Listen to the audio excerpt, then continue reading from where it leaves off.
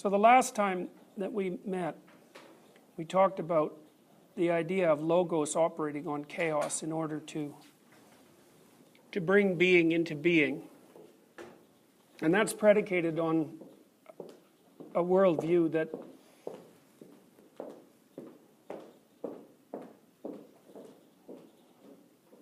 that's not precisely materialistic in its fundamental orientation. So it's predicated on a viewpoint that one way of looking at being is that it's a place of potential, maybe of unlimited potential, and that what acts on that potential to bring it into being is what modern people would call consciousness, but what the ancients called logos, which I actually think is a better word than consciousness. I think it's a more encompassing word, because it doesn't only involve the act of being there, so to speak, like the existentialists would say, but it also involves active exploration, both physical and imaginistic, as well as communication about the results of that exploration. And I think that it's perfectly reasonable to face the world as if what you're facing is a pool of potential that you are capable of shaping. And then the question is, into what do you wish to shape it? And I think that's actually the ultimate question. You know, people often ask questions like, what is the meaning of life? And I actually think to some degree that that's an ill-posed question.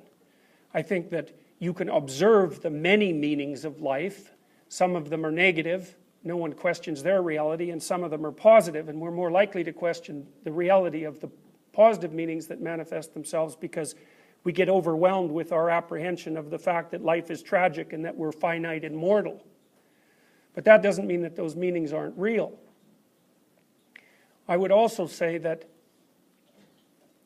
as I've considered more and more carefully the way that value structures might be hierarchically organized and gone farther and farther out to what I think of as the edge or the ultimate reaches of that hierarchical organization, that you know, your identity as a finite individual being sort of localized in time and space now and here, that encapsulates generally what people think about themselves as real individuals, but that there are metaphysical spaces outside of that they're hyper-real in some sense, and in one of those metaphysical spaces you're the embodiment of nature and culture in the most real of senses, and in a metaphysical space that's just beyond that,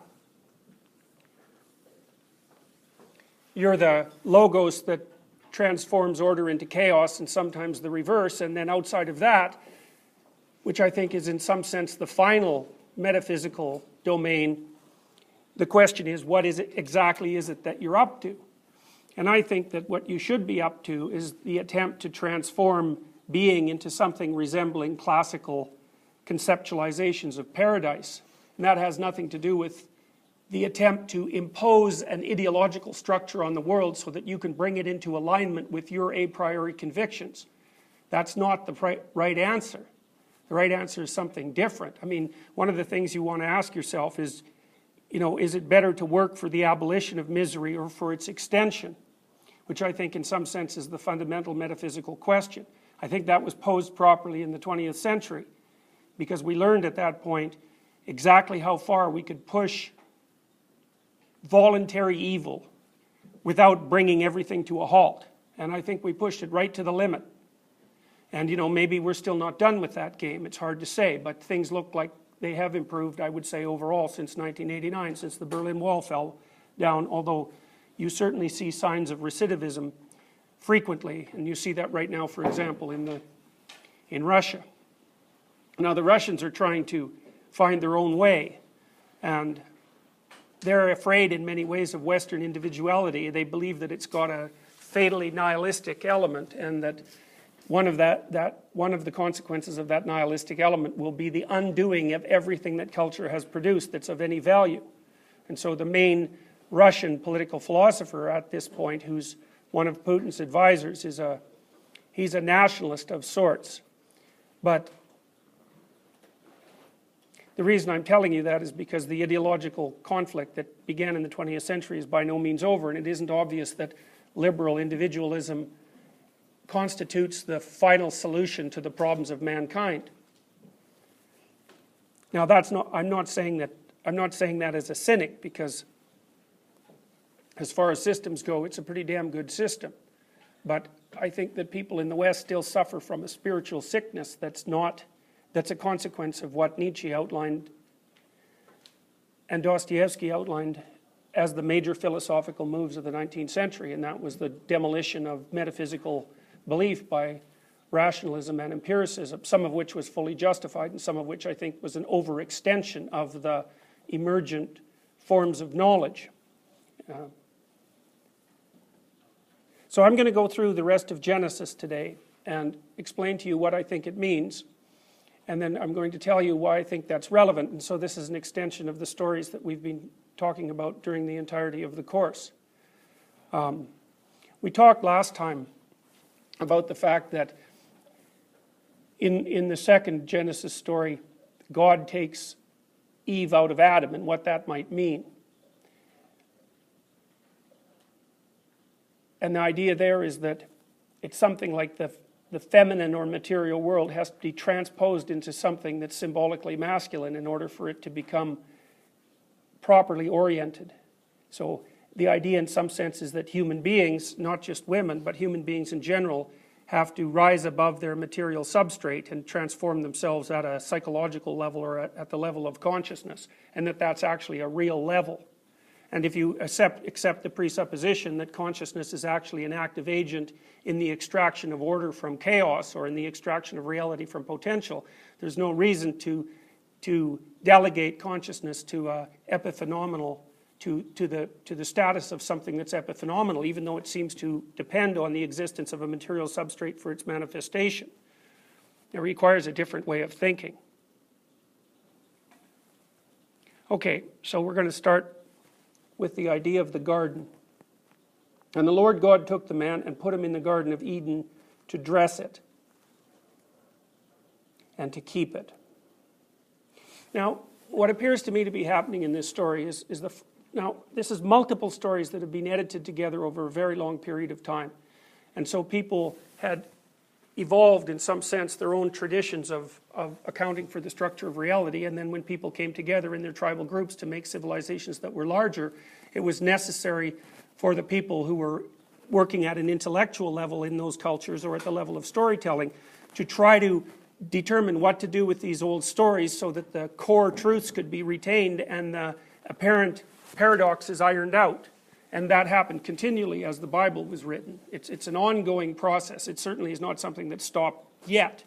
And so it's an attempt in some sense to bring the story of mankind together into one place and to make it comprehensible, to turn it into a comprehensible literal narrative. The idea that that's associated, like if you look at the standard Marxist and psychoanalytic critiques of the religious process, I think that they radically underestimate the fundamental utility and power of the underlying process, because you can become cynical about it and talk about it in terms of the imposition of a superstitious belief system, and you can talk about it in terms of class struggle and patriarchy and all of those things. But I think that those are valid insofar as everything that human beings do all of the things that human beings do are contaminated with those motives. But I think it's a dreadful mistake to write off the entire metaphysical history of mankind by attributing its existence to some cause, and then to make that cause something that's cynical and destructive. I think it's extremely dangerous, and I think by doing that we risk losing what we actually need to survive, because I think that the sorts of things that the metaphysical speculations that are buried in religious systems teach us they're absolutely vital. You cannot live properly without them. You'll become destructive or suffer from some variety of serious existential, metaphysical, or mental illness. I mean, I've certainly observed in my clinical practice that one of the major contributors to mental illness, it's certainly not the only one, and to physical illness, is the tendency for people to deceive and betray each other. In fact, I don't think there is any factor that plays itself out in human interactions that has more of a causal connection with what we describe as mental illness than the tendency of people to lie to each other and betray each other. And one of the things that's really shocking and surprising to me as a clinician is that those sorts of things are almost never considered as factors in the etiology of mental illness. So You know, when you talk to someone in psychotherapy and you're trying to straighten out their lives, basically what you're trying to do is to replace falsehood with truth. Now, it isn't like you do that by telling the person what the truth is and having them accept that as some sort of final ideological statement. What you do instead is engage with the person in a form of dialogue that's designed to help them understand exactly what it was that happened and why it happened and what was good about it and what wasn't good about it, and how the things that were good could continue to manifest themselves in the future, and maybe to manifest themselves more powerfully and more strongly and more comprehensively in the future than they had in the past. And as far as I can tell, that's basically what you're doing in psychotherapy. And I think all the evidence points in that direction. I think you can do it for yourself. I mean, one of the things that Jung said about psychotherapy, about psychoanalytic psychotherapy, was that it could be replaced by a sufficient moral effort. So, okay, so what happens is that once God makes man and woman, so what that means in some sense is that once the logos is embodied in something that's flesh, a place for that to be has to be established. And so you might say, well, this is an archetypal story, so the question is, well, what is the archetypal nature of humanity, the essential nature? And the story says the essential nature of humanity is that we're logos clothed in flesh. And I think that that's in accordance with people's own subjective experience. I believe that's how we experience the world, because we see ourselves and perceive ourselves as conscious beings who are capable of transforming potential into reality, and that we're clothed, embodied in something that's mortal and corruptible. And that's partly the opportunity of existence, and partly its peril and burden. And then the question, and this is actually the question that's posed in the story of Adam and Eve, is what then can be done about that? What are the consequences of that, and what can be done about it? And I think that the biblical writings, taken as a comprehensive unit, are the attempt, or one of the prime attempts of mankind to sort out that question and answer it over a period of thousands and thousands and thousands of years. So the first idea is that we're made in the image of God, and that what God is the thing that extracted order from chaos at the beginning of time, and that we partake in that and embody that as we move through life, and that we can choose how to turn potential into actuality, and that we actually choose what kind of reality the potential will be turned into. I think that part of the reason that many cultures have the idea of heaven and hell as well as the idea of the underworld is that the archetypal potential poles for the transformation of potentiality are heaven and hell.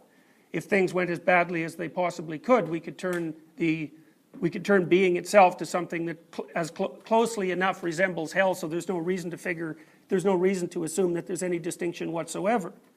And I think we've had a good taste of that. We had a very good taste of that in the 20th century. And on the opposite pole is whatever we could do if we made things as good as they could possibly be. Now, I think in order to make things as good as they possibly can be, you have to abandon your fear and your resentment. And there's lots of reasons why people can't do that. And some of the primary reasons have to do with the fact of the nature of our being itself, which is that we're conscious co-creators of reality, but we're enveloped in a corruptible envelope, and that's painful and frightening, and in some sense of sufficient mystery to undermine our faith in the entire process. I mean, and that happens to people all the time, especially when they get sick or when things really go badly for them. They wonder, what's the point? Or I was talking to one of my clients the other day about Ivan in the Brothers Karamazov, and I don't know if you've read the Brothers Karamazov, but you definitely should. It's an amazing book. In that book, there's a novice, a monastery novice named Alosha, and he has an older brother named Ivan. And Alosha isn't very verbal, but he's a very good person. And he's trying his best to be divine, I suppose, to be devout and to become a monk. But his older brother, who's extraordinarily intelligent and charismatic, is a rationalist right to the core. And he likes to torment Alosha with all the reasons why believing in some kind of divine reality is weak, naive, and ill-advised.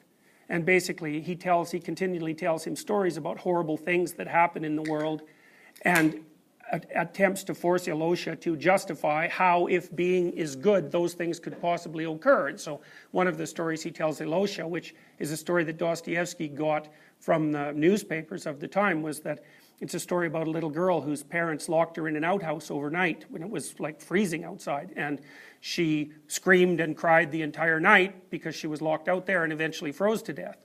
And that became quite a, a scandal in Russia at that time. And Ivan's basic comment to Alosha was that as far as he was concerned, the entire course of being up to this point in time wasn't worth that girl's suffering that night, and that there was no way that that could be justified by man nor beast, and fall under the rubric of the assumption that being was good, and that whatever created it was also good. And so Ivan is very good at laying out stories like that, and Alosha has a very difficult time dealing with it. And I think Dostoevsky had his finger on exactly the problem. It's like if life has some sort of transcendent meaning, then why is it pervaded by suffering and evil? That's basically the question that people have been asking since the beginning of time. My impression of that, my feeling about that is that it's a work in progress, so to speak, and that things might be as good as they can be because no one has figured out how to make them any better than they are. I mean, that flies in the face of ideas of, the classical ideas of God, or that God's omniscient and omnipresent, and I always forget the other one. Yes, right, so the classic attributes of God is that he has all the power there is, and then of course the question is if that's the case, then why are things such a mess? And there's been various attempts to address that in the history of metaphysical and philosophical thought, and one is that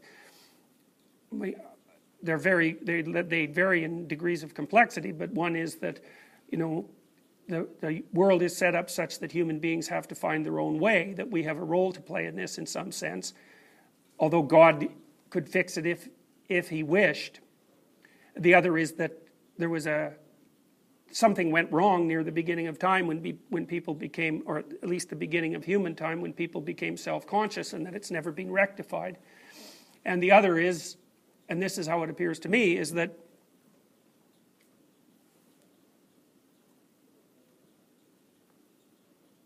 it's something that has to be worked out as time progresses.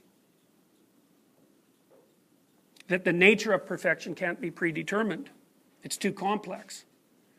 And so in some sense that that being itself is an attempt to compute the perfect final solution, but that no one knows what that is, and that you can't compute it without running it as a simulation. It's something like that, and that we participate in that. And I believe that every time people make a choice, that the choice that you make is between tilting the world in a direction whose final destination would be something resembling hell, or tilting the world in a direction whose final destination would be something approximating heaven. And that you're always making that decision, and that you actually know that you're making that decision, and that you make it consciously at that point in time. And so I think then part of the moral duty of people is to put their lives together so that they're sufficiently without arrogance and sufficiently without resentment, so that every time they make a choice, they choose to push things in the right direction. That they're not vengeful and angry, and they're not out for destruction and revenge. And part of the reason that I've come to this solution is because I've read what people who are extremely destructive think. And you can find those writings in various places. Some of the most illuminating forms of those writings I saw, for example, in the writings of the kid who shot up the Columbine High School. And he tells you exactly what he was thinking. It's very, very clear, and it's completely metaphysical. He explains it in religious language. He basically says that the world as presently constituted is so evil and so rife with suffering, including all of humanity, that it would be better if it was just wiped out. And that's what he proceeds to try to do. And his viewpoint is, of course, contaminated by the fact that he places himself not only above all other people, but above God himself, and then proceeds to be the judge and executioner. And I don't see how you can read what he said and not come to that conclusion. That's just exactly what he says. And the connection between that and the nature of the satanic impulse to rationally dominate and destroy are so close that they could have been formulated by the same thinker. And in some sense, I think they were. So, now, when God makes man and woman, a couple of things we talked about last time that I think are extremely interesting is that despite the fact that this book is so ancient, one of the propositions that it formulates is that both men and women are formulated in the image of God, which I think is quite remarkable. One of the things you always hear with regards especially to radical feminist thought, which is something that I think is destructive beyond comprehension, is that prior to the emergence of feminist thinking, the entire structure of humanity was basically patriarchal and aimed at oppressing women. And I don't think you can, and that was certainly the case for religious traditions like the great monotheisms, but I don't think that you can read Genesis and come to that conclusion, because one of the first statements is that both men and women are divine in their fundamental essence. And that is by no means a patriarchal statement. I think it's actually a miraculous statement in some sense that that idea could have been formulated so early in time. And I think that says more about the true nature of the historical relationship between men and women than any attempt to rewrite history across some ideological, using some ideological, a priori ideological format. So men and women are both created, and then they're created in the image of God, whatever that means. I think it means that they have the capacity to turn possibility into actuality, and that's built into our being, and then they're placed in a garden. Now the idea of a garden is a very, very complicated idea, because the Garden of Eden is a particular type of place. And what it seems to me to be is that the story is not only describing archetypally what men and women are, but it's also describing archetypally what the environment of men and women has to be. And the environment has to be a garden, and a walled garden. And Eden means well-watered place, and paradise means walled garden. And so the idea that the semantic indicators point to is that the proper place for human beings is a place that's a combination of culture and nature, because the walls are there to protect and to keep in and to keep out, whereas the garden itself is the flourishing of nature in some independent manner, while also under the under the conscious apprehension and shaping of the inhabitants of that particular place. And I think that that's part of what human beings are struggling with right now. We're in the 21st century, and a big part of what faces us is, well, it appears that we have the ability, whether we want it or not, to shape the manner in which the entire planet manifests itself over the next endless span of time. And we're caught at the moment trying to decide exactly what that should look like. And whether we want the responsibility or not, it seems to be on us. And I would say that since it's on us, we should wake up and take the responsibility, because the thing will deteriorate of its own accord. And that means we have difficult decisions to make. And at the moment, we're mostly fighting about who's bad and who's good within that entire struggle, and looking for people to blame about why it's not as perfect as it could be. It's like there's a lot of reasons it's not as perfect as it could be, and I think that one of the most fundamental reasons is that none of your lives are as perfect as you could make them. And so because of that, you're not in any position to make the appropriate decisions that would have to be made in order to set the world on its proper course. Because it's a very complicated set of decisions, and that if you make a mistake because you're ideologically predisposed, or because your life is full of deceit and inadequacy, all of which you could conceivably address, then why do you think that you would be reliable enough to make the kind of decisions that would set things right? It's very, very complicated, and if we want to put the world in order, we're going to have to extend our capacity tremendously, because we're just not up to the task at the moment. It's not only that people won't do it, it's not only that people actively fight against making things better, it's also that we just don't know what to do. And it's a massive problem. So, and I don't believe that it's a problem that you can solve unless you put your own house together to begin with, because I don't think that you have the psychological sophistication or the spiritual stability to begin to address such issues before you are standing on firm ground, the firm ground that you've placed beneath your own feet.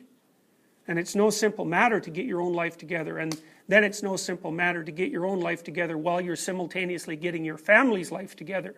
And then there's you and your family and your community. And all those things have to be brought into harmony. One of the things that I've been very, very impressed with over the years is Piaget's idea of an equilibrated state. I think that that's the appropriate paradisal vision. Now what Piaget basically said was that it was possible to set up complex systems so that they were voluntarily self-sustaining. And so and voluntarily self-sustaining would mean self-sustaining now. They would mean self-sustaining for you. It would mean self-sustaining for you and the people around you. It would mean self-sustaining for you and the people around you now, next week, next month, the year after that, and then across multiple spans of time. And there's a kind of a harmonious balance that implies, that I think you have to build from the bottom up, because it's too damn complicated otherwise. You just don't know what the appropriate next step would be. And the ability to determine what the next step would be requires certain fundamentals. It requires certain fundamental skills that have to be brought to bear on the problem in order to solve the problem. And one of them would be, if you and I, for example, want to sit together and determine how to establish an equilibrated space right here and now, one of the things that we have to do is we have to be able to listen to each other. And we may have to be able to listen to each other in such a way that if I happen to be better at articulating myself than you are, then I have to lend you my skills of articulation to help you understand what you want, so that we can actually discuss how we could mutually obtain our individual goals simultaneously in the same space. It's very complicated, and that would also mean that you have to know what you want. And I think that in order for you to know what you want, you have to know who you are. And if you have to know who you are, that means you also have to know who you are all the way down to the, to the bottom of the demonic side, which is no easy thing to do, because it's bottomlessly terrible. But if you don't take it into account, then what you have is an equilibrated solution that's unstable and naive. And that's not going to be helpful, because the parts of you that you haven't called in to the table, so to speak, are going to rebel and cause all sorts of trouble. And so to some degree that means that you have to make peace with the side of you that's predatory and destructive, in order to bring that element up into the discussion, so that it can be incorporated into the solution that's going to propagate it across time. And you might think these are metaphysical considerations and that they're very abstract, but I can tell you they're not. When you people set up your intimate relationships with one another, your marriages, we'll say for the time being, unless you manage to incorporate the elements of your own psyche that are aggressive and sexually demanding, let's say, you're not going to set up a marriage that is the least bit satisfying or stable. And it isn't obvious at all how monstrous and awful both the husband and the wife have to be across time so that they find each other mutually satisfying. But the idea that you can live as, naive persona together happily over any length of time is completely absurd. It just will not happen, because the parts of you that are deeply animalistic and powerful are going to go off and have their own adventure at times when for you it's going to be the least convenient. So back to the garden. Well, the garden seems to be something like the optimal balance of nature and culture.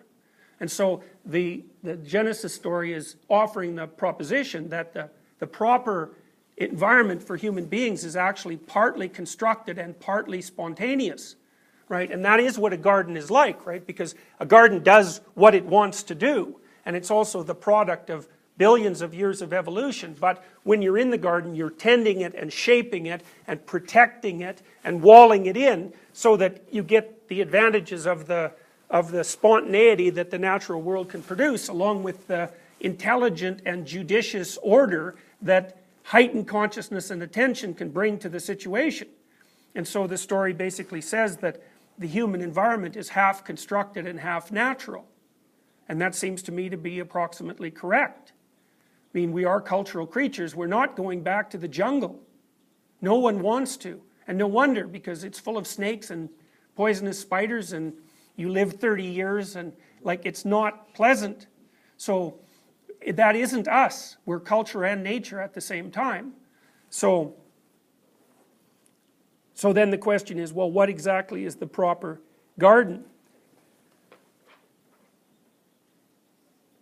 So I wrote this: a walled garden is a productive natural place given order by structure. Thus, it is a localized replication of the interplay of chaos and order. The man, who's a kenotic logos. There's this idea in Christianity, it's a very strange idea, because one of the propositions of Christianity was that God became man.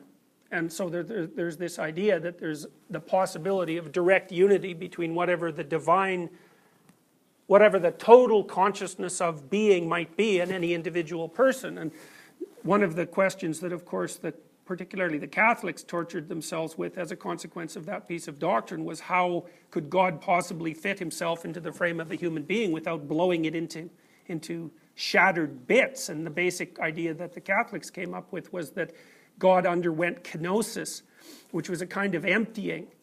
And so he emptied himself to the point where there was only enough left of him that he could fit inside a body without blowing it into pieces. And I think what that means in some sense is that the consciousness that each of us has within us is a reflection of the divine consciousness, but it's scaled down to the point where it can inhabit the sort of framework that we constitute without overwhelming it, without destroying it. And so the idea is that Adam and Eve are these kinds of reduced divine consciousness, and that they inhabit a microcosm of chaos and order. So it's like a localized representation of the entire structure of being. And I think that that's perfectly reasonable, because I do believe that it's perfectly appropriate for each of you to assume that what you inhabit in your own being is a microcosm of the entirety. I mean, what else could it possibly be? Especially if you take seriously the proposition that what being is constructed of is chaos and order. That's what you have in front of you, is chaos and order. And maybe you have just the right amount of it in front of you so that you could bring it into a harmonious relationship. I mean, you better, or there's going to be hell to pay. So it's not like it's optional. So what's optional is whether you accept the responsibility of doing it. That's what I think is optional. I also think that that's why people won't wake up. You know, because there's been a story throughout the entire history of mankind, since we became conscious, that people could wake up. They could become enlightened, but they don't. And you know, you hear people, especially the New Age people, and I think they were sort of motivated to begin with by Joseph Campbell and maybe by the human potential people, that if you just follow your bliss, that you could wake up. And I think that that's, I understand why that idea emerged. It's a classic 1960s idea, which is that you could have heaven with no responsibility whatsoever just by doing what felt good all the time. You know, and I think there's a kernel of truth in it. But the problem with the whole idea is that there's no responsibility in it at all. And I think that if you wake up, the problem with waking up is that you have to take responsibility. And then the question might be, well, how much responsibility do you have to take? And the answer to that might be, it depends on how much you want to wake up. Because if you want to wake up completely, maybe then you have to take responsibility for the whole thing. I think that's what it means. There's this old idea in Christianity that Christ took the sins of the world on his shoulders. And that's a very strange idea. And what Christianity has done with that idea to some degree is made the proposition that because Christ took the sins of the world on his shoulders and died for us as a consequence, that everything has been redeemed. But the problem with that, and this is the problem that Jung pointed out when he was talking about the development of science from alchemy, is that everything doesn't seem to have been redeemed. There's still plenty of problems. Part of the reason that Jung believed that alchemy developed into science in Europe was because the Christian community realized at an unconscious level that the proposition that reality had been redeemed by the death of Christ was an incomplete assumption, because it didn't seem to be working. And so there was a tremendous emphasis on spiritual development in Christianity, and the idea of the death redeeming humanity was a spiritual idea, but it left the material world behind as something that was essentially damned. And Jung's idea was that the unredeemed material world was crying out, and human beings, especially in Europe, responded to that, and the way they responded to that was by beginning to dream that transformations of the material world could bring about the redeemed state, and that was the motivating dream that led to the emergence of science. You know, and if you don't have a better theory for why science emerged, that's a pretty damn good one, and you know, Jung spent a lot of time trying to figure that out. And, you know, it strikes me as something that's very much the case. So, maybe, and part of Nietzsche's commentary was that Christianity lost its moral force because it it continually pushed paradise off to a place that was beyond death and alleviated the responsibility of all the individuals who were currently alive. It alleviated their responsibility to bring it about. And maybe that's why the whole damn thing came crashing down. It's like it lost its moral footing. I mean, Nietzsche is often regarded as perhaps the most influential anti-Christian who ever lived. But I have always read him as a salutary corrective. You know, if something's rotten, something that goes in there and destroys the rot is actually its friend, not its enemy. And I think that that was the role that Nietzsche played in relationship to Christianity. He thought that as soon as it had disappeared into some other world, then it had lost its moral right to exist, because it left everything behind. It's like the Buddhist doctrine that you can attain nirvana, you know, individually, and that's what you should be doing. You should detach yourself from existence and attain nirvana. Existence in and of itself can go to hell. It's like it's not a very it's an irresponsible doctrine. You know, Buddha himself left nirvana to come back to redeem humanity. He decided, you know, one of his most fundamental temptations was the gods offered him the opportunity to stay in paradise. And he let that go so that he could come back, so to speak, and spread his teachings around to try to bring everything else up to the state of being redeemed. So I don't think that the idea that you can escape is a reasonable idea. I think it's a running away from responsibility. So a walled garden is a productive natural place given order by structure. Thus, it's a localized replication of the interplay of chaos and order. The man, who's a kenotic logos, is placed there to inhabit and keep it. The fact that the garden may be also a well-watered place intimates the same. Water, the primal element, commonly represents fertility and generative chaos. However, the garden itself is tended, structured, and ordered. Thus, a garden is both productive and sheltered, particularly if it is walled and well-watered throughout. The garden is a microcosm of being. It is in turn the place of man, female and male, who are microcosms of logos. So I would say what that story suggests is that the entire destiny of being itself is played out in a microcosmic form in the localized environments that every human being inhabits. And I think that's a perfectly reasonable way of looking at it, and I can't see how it could be any other way. Next. The garden and the tree. And the Lord God planted a garden eastward in Eden, and there he put the man whom he had formed. And out of the ground made the Lord God to grow every tree that is pleasant to the sight and good for food. The tree of life also in the midst of the garden, and the tree of the knowledge of good and evil. Now the whole tree idea, it's insanely complicated. I mean, the first thing that you might think about with regards to trees is that we spent a bloody long time in them during our evolutionary history. Tens of millions of years. So the idea that being is a tree and that there are snakes in the tree and around the bottom of the tree was literally true for us for some tens of millions of years. And I think I talked to you about Lynn Isbell and her hypothesis about snakes and vision. You know, her basic anthropological hypothesis is that it was the arms race between our tree-dwelling ancestors and predatory snakes that gave human beings the incredible vision that we have. And that's exactly the story that's laid out in the Genesis story, because it's the snake that gives Adam and Eve vision. And strangely enough, the snake gives Adam and Eve enough vision so that the scales fall from their eyes and so that they wake up and realize that they're naked. And you know, that seems to me to be a story. Imagine that we became more and more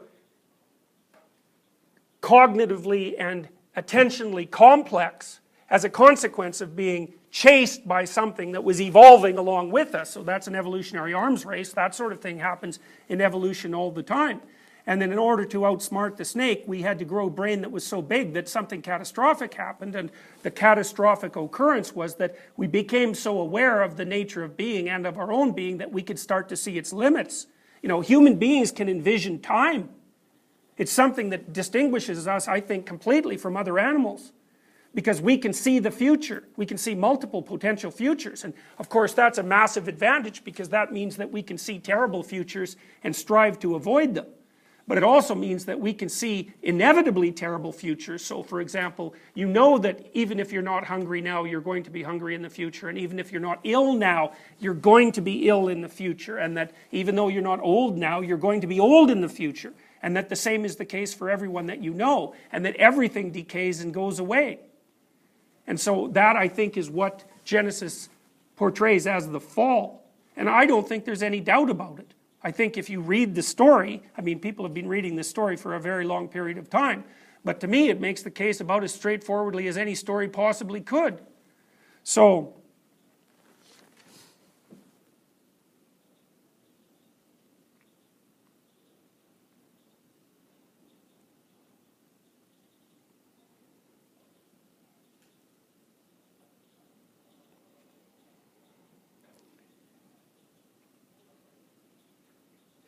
now more about the tree. Well, so there's the evolutionary tree. And the evolutionary tree has the snake in it. And the evolutionary tree also bears fruit. And you know that our color vision evolved to detect ripe fruit. And I think that part of the reason that Eve tempts Adam towards consciousness is because women shared fruit with men. And sharing food is a very, very weird thing. I mean, most mammals share food with their offspring, right? So mother mammals will share food with their infants.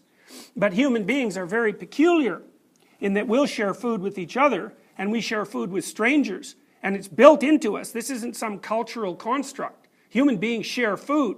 In fact, if we don't eat communally, our whole ability to regulate our eating goes astray and we get sick. And we know perfectly well that our vision evolved to detect ripe fruit because one of the things we're really good at is detecting the difference between red and green.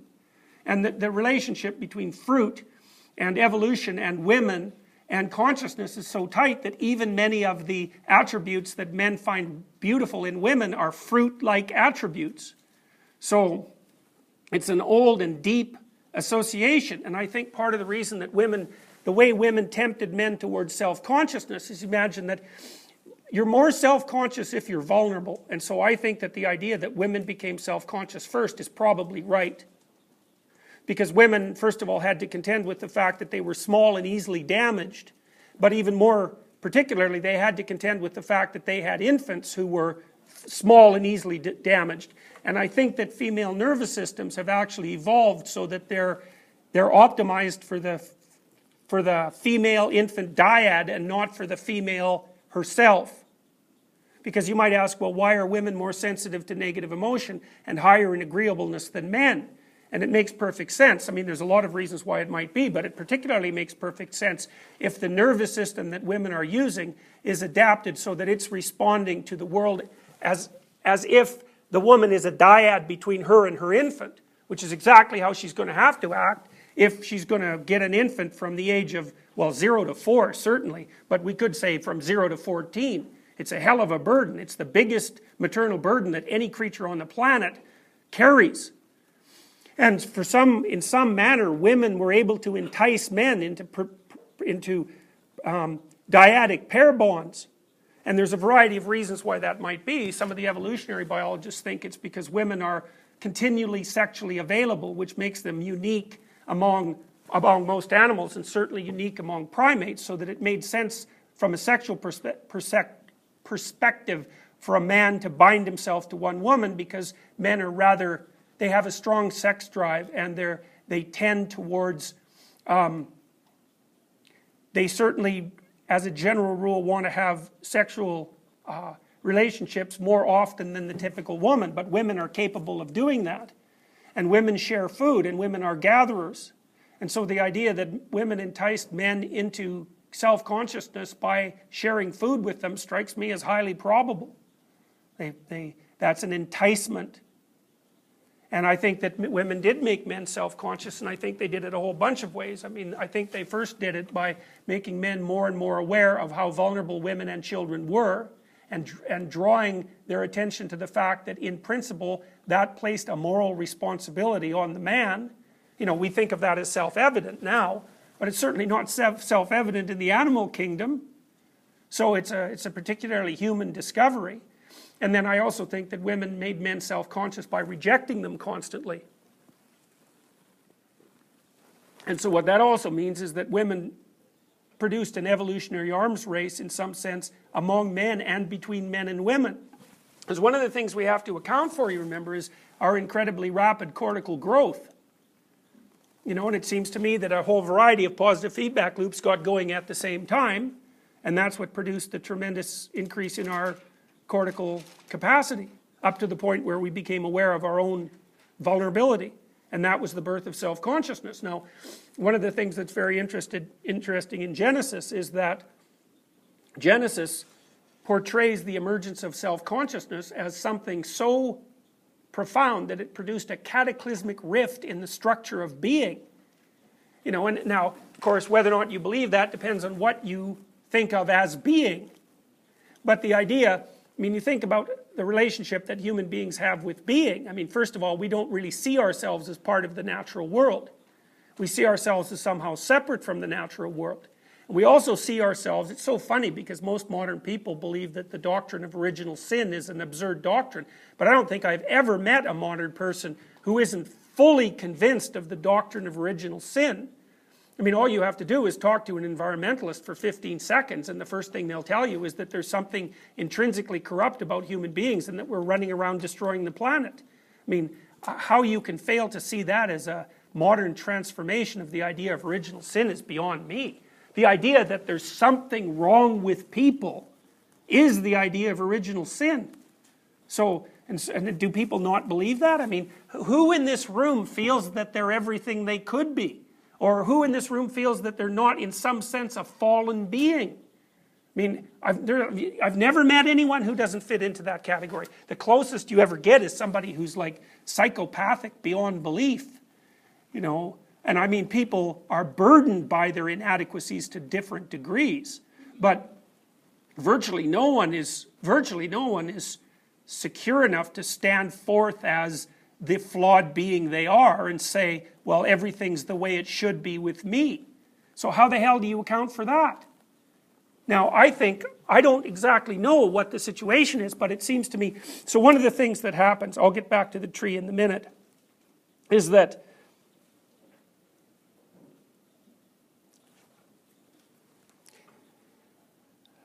the serpent tempts Eve, first of all, to eat the tree of the fruit of the knowledge of good and evil, which is quite interesting. So it's the knowledge of good and evil. So there's two trees, right? There's the tree of life and there's the tree of the knowledge of good and evil.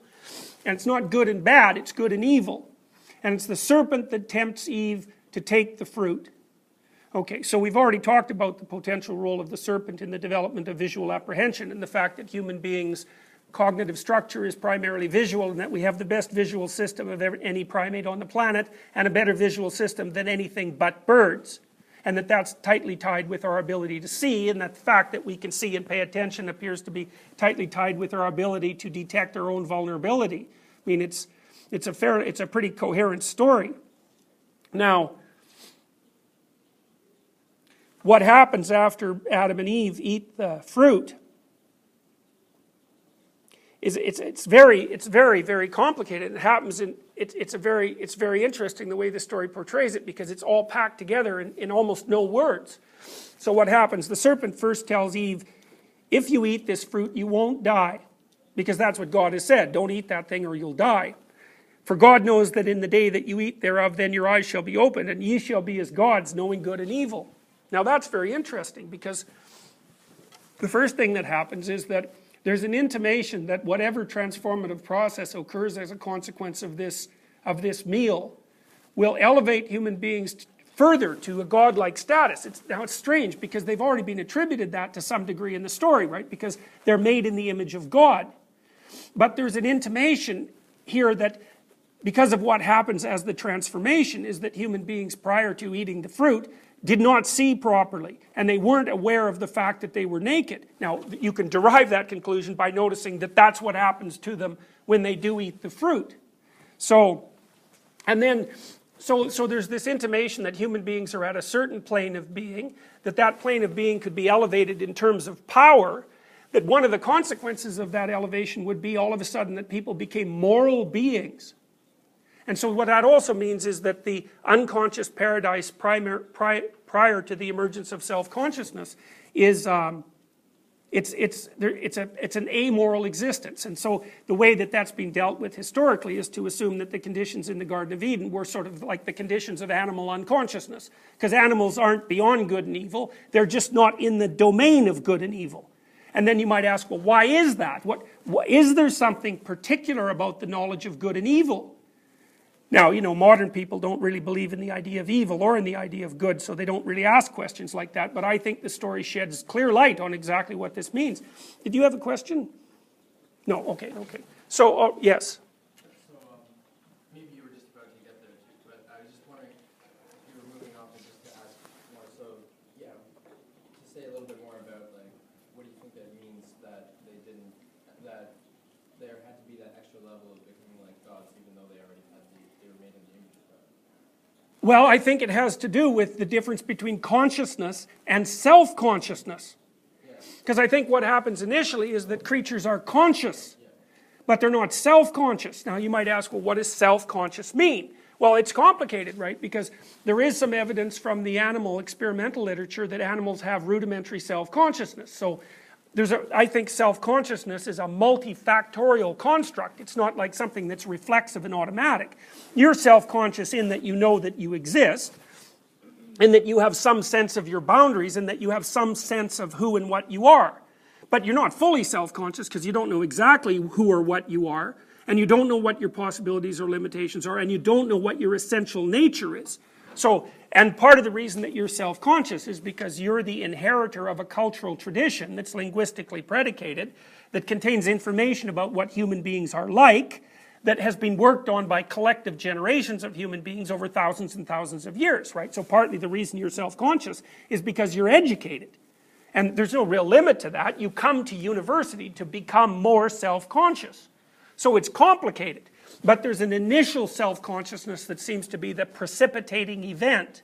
And I think it's reasonable to assume that that's associated with cortical expansion and the development of enhanced cognitive ability. I mean, I don't think that that's a questionable assumption. Everybody just makes the case, or acts as if that's the case. We're intelligent enough to have discovered time. And the problem with discovering time, which is the fourth dimension, we're minimally extendable in time. Now, we don't seem to be bothered by the fact that we're minimally extendable in space, right? Because, I mean, here you are and you're not over there, and there are obviously limitations to that, and we do try to overcome them with telephones and televisions and all of our gadgets that put us everywhere at once.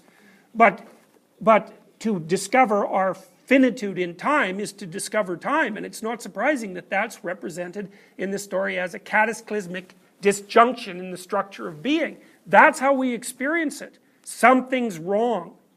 And I don't believe that that's how animals experience being. Like, they might experience things that need to be done temporarily to put things back into proper balance, but they're not set up to question the nature of existence itself. So anyways, now, yep.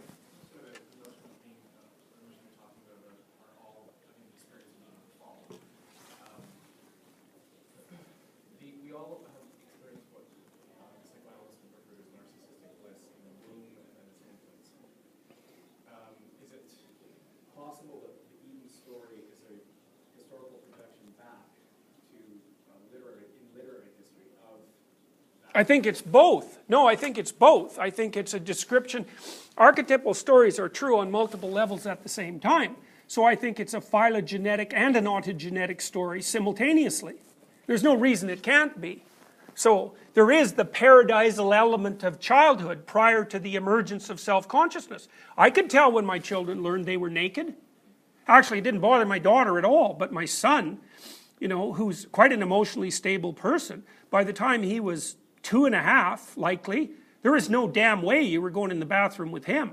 And if he wasn't clothed, he would not show himself. And as far as I could tell, that was all his own doing, because it wasn't like we were hung up about that, and it didn't bother my daughter. So it wasn't the familial environment that was producing that. He was an intensely private creature, and that was his own discovery.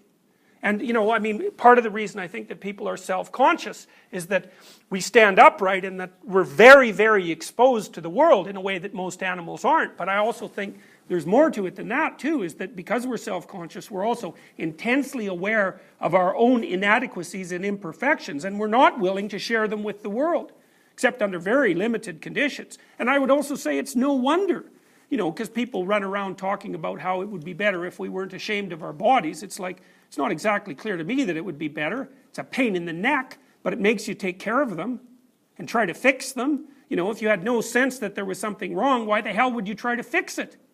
So I don't think you can have your cake and eat it too. You can't think, oh, I'm perfect just the way I am, and then also be motivated to make things better. That's not possible. Now, you might be able to say, the fact that I'm the way I am is acceptable given my plans to make things better, which I think is perfectly reasonable. You don't want to be so ashamed that you're immobilized. That seems counterproductive. But the idea that people have nothing to be ashamed of strikes me as naive beyond belief. So anyways, I do think it's ontogenetic and phylogenetic simultaneously. And when the woman saw that the tree was good for food, and that it was pleasant to the eyes, and a tree to be desired to make one wise, she took of the fruit thereof, and did eat, and gave also unto her husband with her, and he did eat.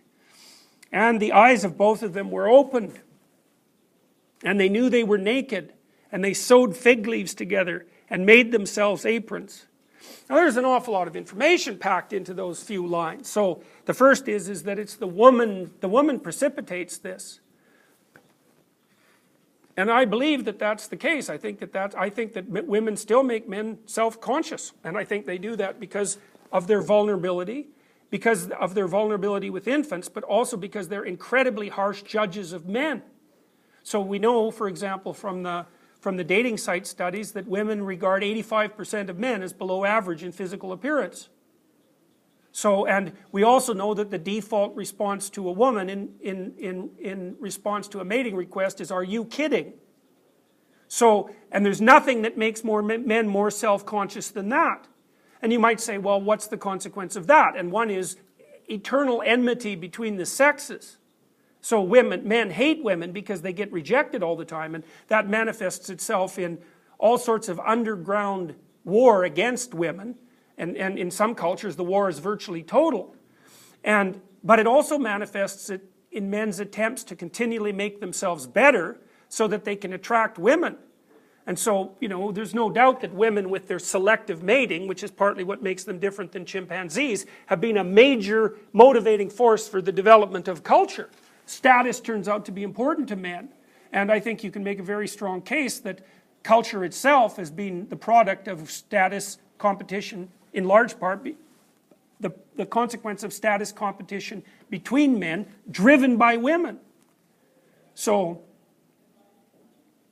anyways, so they both eat the fruit and then they're naked. Now this is an interesting thing because, as I said, the fruit is the fruit of the tree, and the tree is a very, very, very complicated thing.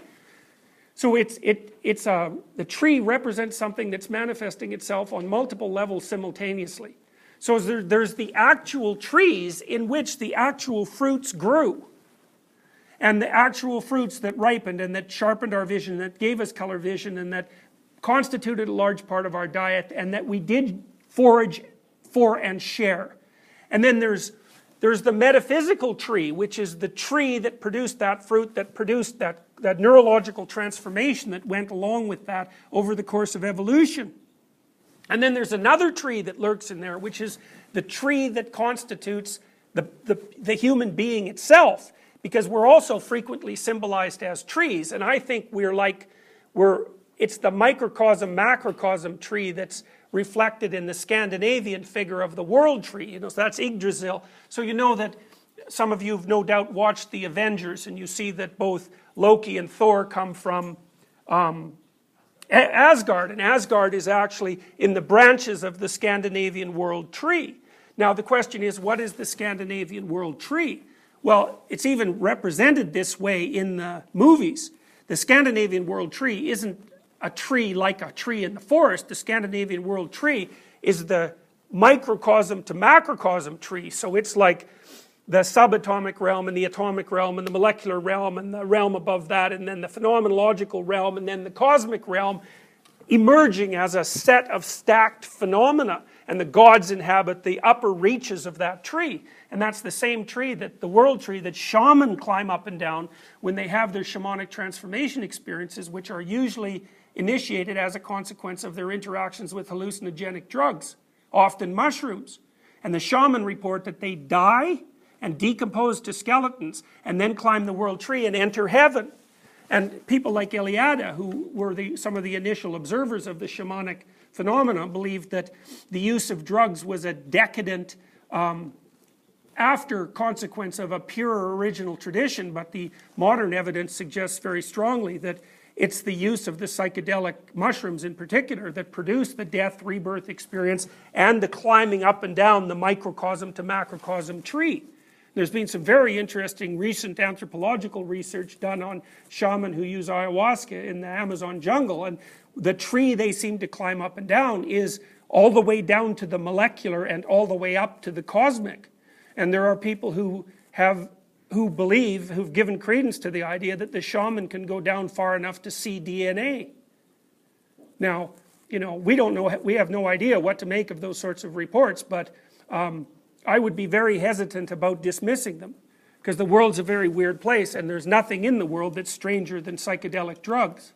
And people have been using those for tens of thousands of years, and a tremendous number of our religious traditions are a consequence of use of hallucinogenic, naturally occurring hallucinogenic chemicals. And they seem to produce profound transformations of consciousness, and profound enough so that we have no idea what to make of them. So the tree is a very, very complicated thing. And it seems to me, inside a cathedral, the pillars and the columns, those are tree-like structures, especially in the Gothic cathedrals. They look almost exactly like the canopy of old-growth forests. And the trees that are in there are the trees that we lived in tens of millions of years ago, but they're also the tree that's growing up from the tiniest micro realm up to the macro realm and attempting to manifest itself in perfectly harmonious layers at every single level of structure all the way up. And I think that part of what people are doing when they practice things like yoga and they're trying to get the chakras, so to speak, aligned, is that the chakras are like cross-sections of that tree at different levels of emergence, and the person who's practicing yoga is trying to get their body aligned so that the communication from the microcosmic level to the macrocosmic level is completely facilitated and free of blockages. So, and I don't know if you know that when people do yoga, when they really know how to do it, they don't do it. It does them. So yoga happens to people spontaneously when they wake up.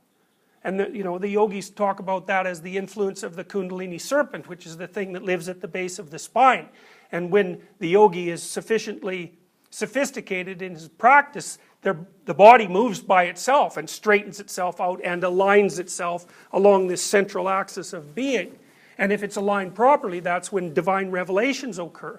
And that's what you see manifested in religious symbolism when you look at the figure of the Buddha, who's sitting in this triangular position and he's completely covered in gold, is that he's aligned his body, the levels of his material being, so perfectly that the information flow across the levels of structure are without flaw.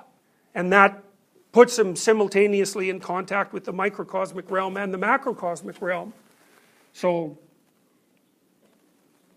all right, so the tree is a very, very, very complicated idea. There's the tree that you are, and there's the tree that the cosmos itself is, and that there's the tree that we lived in, and there's the tree that bears fruit, and those are all the same tree from a broader perspective.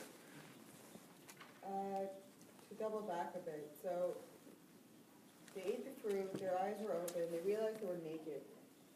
I'm just wondering how this sort of ties in with the time, the realization of time. Were they immortal before that point? No, but they had no concept of death.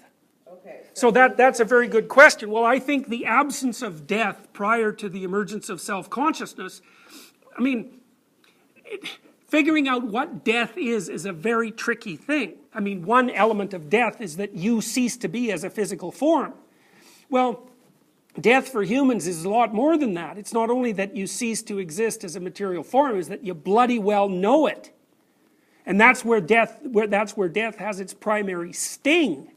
you know, if there was no apprehension of death, it would be a lot less dramatic experience than it actually is. I mean, it's complicated because if you look at elephants, elephants are pretty self-conscious. They seem to understand to some degree what death means. They will return to the place where an elephant that they knew well died, and they will move the bones around. And so they seem to be able to remember the cessation of being over a very long period of time. But they certainly can't conceptualize it the way we do because they don't have any tools of conceptualization. They're not linguistic.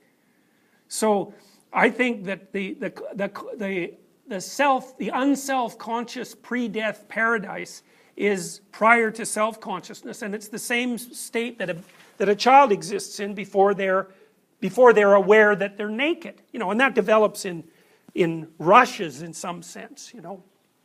So, all right, so the eyes of both of them were opened, and they knew they were naked, and they sewed fig leaves together and made themselves aprons. Well, that's a massive transformation in that statement. So first of all, people figure out that they're naked. Now you think, well, what does it mean to figure out that you're naked? Well, generally that's read in a sexual sense. And I think the sexual sense can't be it can't be ignored, because I think part of the way that people are primarily self-conscious is sexually, right? Because the most fundamental element of being evaluated by another is evaluation for sexual attractiveness. And so, you know, men bear the burden of that because they're constantly compared to other men in terms of their accomplishments and their position in the dominance hierarchy. And women bear the brunt of that because they're constantly being compared to the ideal feminine form. And the ideal feminine form is associated both with sexuality and with reproduction. And so there's no doubt that the fact of a sexual ideal makes everyone intensely self-conscious.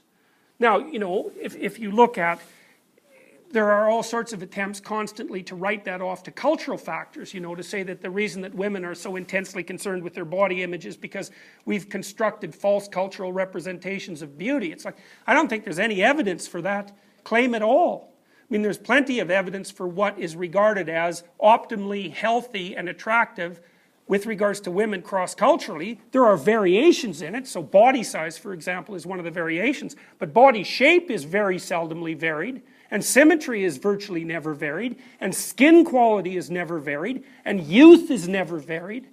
So there's plenty, and the reason those things appear to be never varied is because they're good markers of fertility and health.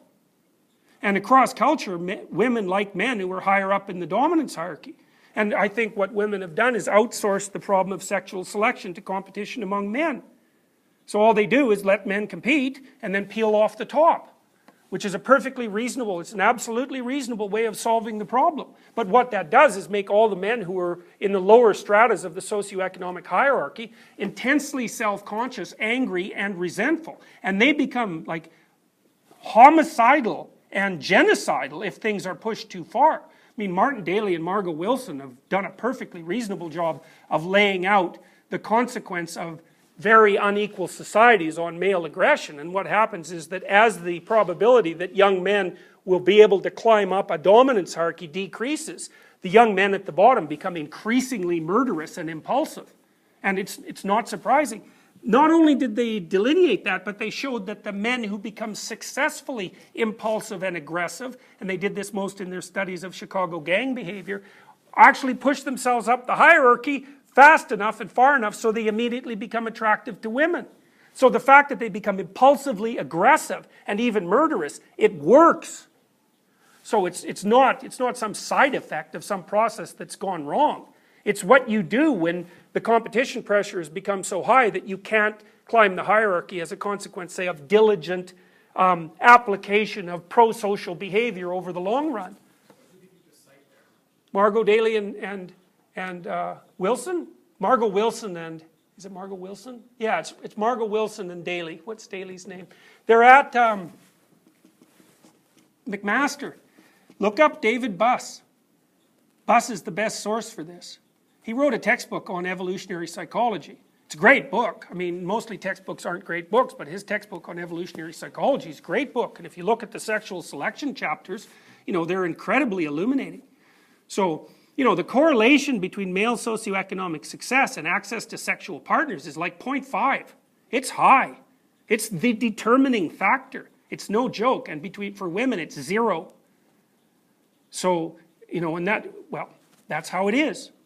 And so, oh yeah, male aggression. They looked at Chicago in particular. What they found, for example, was in the Chicago gangs, generally what happened, because there are very high rates of male-on-male homicide in the Chicago gang scene, and it's usually interracial, not cross-racial, and it's usually young men against young men. So, you know, you're much more likely to be killed by murder if you're a young man than if you're an older woman, and although it's the older women who are most afraid of this sort of thing, it's young men who are always getting killed by other young men. And basically what Daly and Wilson showed was that if you were a gang member in Chicago and you were charged with murder, usually the murder was a consequence of some kind of status challenge. So maybe it's gang member A against you and you're gang member B. Well, you're fighting. Maybe you're both armed. So he's going to kill you or you're going to kill him. It's a toss-up. You kill him. Okay, then what happens? Well, no one testifies against you. And you plead, you know, they try to nail you for homicide, say second-degree murder, and you plead self-defense, and they plea bargain it down to manslaughter, and they throw you in jail for 3 years, and you're out in a year and a half on good behavior, and your status goes way up. So it's a perfectly reasonable, it's not a, what would you call, equilibrated solution, but the reasons for it are quite clear, and it works. Have you ever seen the evolutionary rap song by the Canadian? You know the one I mean? It's great. It's great. Baba, what's his name? Baba, I don't remember. Look it up, evolutionary rap. It's brilliant. He takes all of the evolutionary psychology work that's been done over the last 15 years and like casts it as a gangster rap song. And it's extraordinarily well done. It's just reminding me, so the other night I watched clips from Justin Bieber roast on YouTube. Jesus, don't you have anything better to do? I couldn't resist seeing the headline come up on Facebook was Martha Stewart drops, and Martha Stewart spoke, and she's very funny, extremely funny. But she ends her piece with by saying to Justin that basically you're clearly headed for prison, so let me give you some tips on how. So she proceeds to give these hilarious but also probably useful tips. And at the end of that, the crowd stands on their feet and cheers for her. And I thought, well, this is funny, but I was puzzled by the standing ovation. But I think what you're talking about is basically she had cred. Like Look, you know, I think the fundamental female sexual fantasy is Beauty and the Beast. Now, if you don't believe that, you might give some consideration to the phenomenal popularity of 50 Shades of Grey. Now, why is that? Well, it's because women don't want a man who isn't dangerous. They want a man who's really dangerous, or who can be really dangerous, but who is capable of not being. So, and you know, that's closely allied with Jung's idea of the incorporation of the shadow. So, if you're developed as a male, you should be too dangerous to mess with, but you should be civilized enough to keep that under control. And that's not the same as repression of aggression and sexuality. It's not the same at all. That just means that you're still a 5-year-old boy.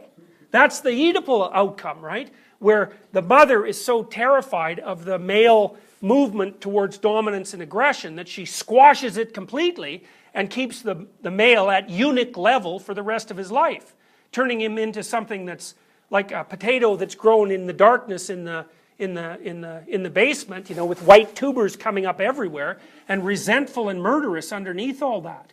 It's not a positive outcome. You know, it's associated with the destruction of consciousness. That's the Oedipal story. And like, women are afraid of men because they're monsters.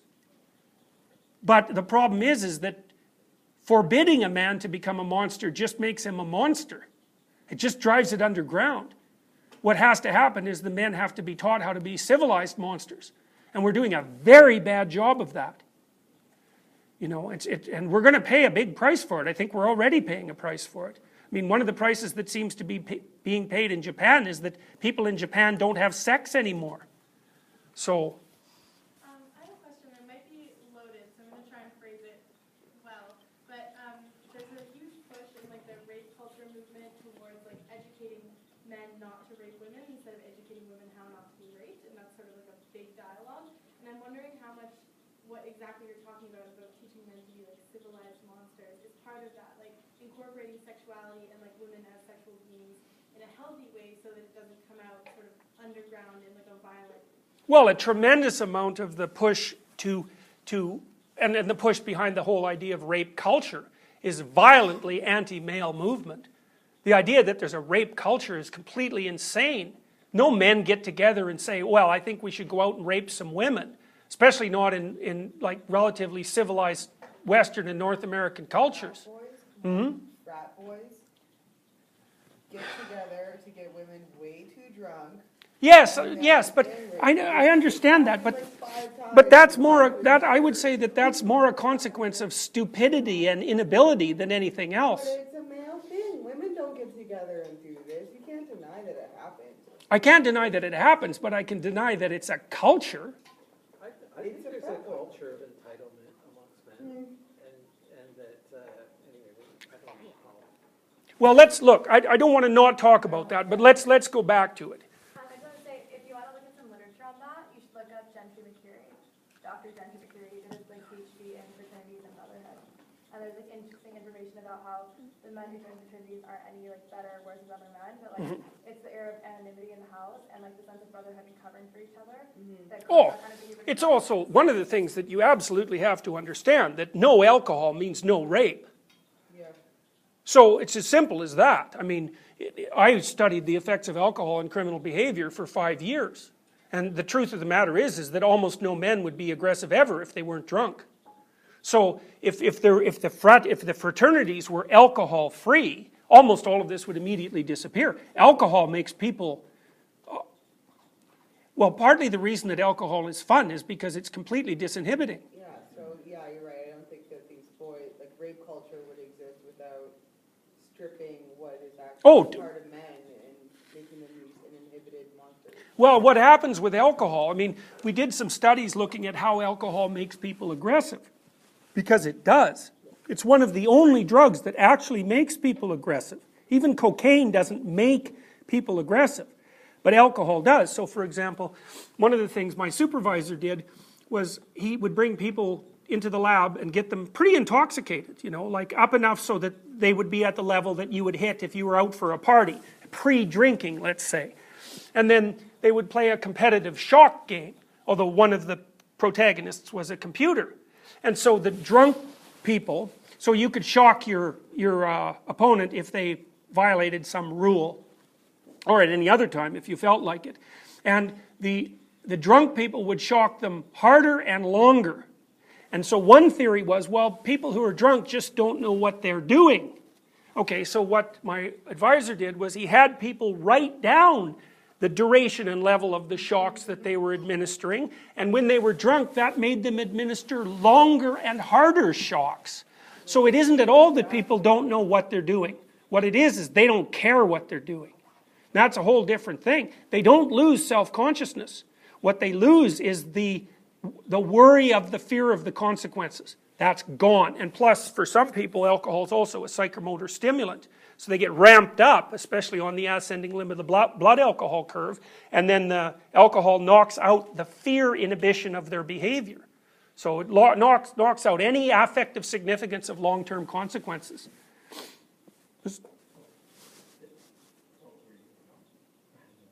I thought someone had a question there. Okay.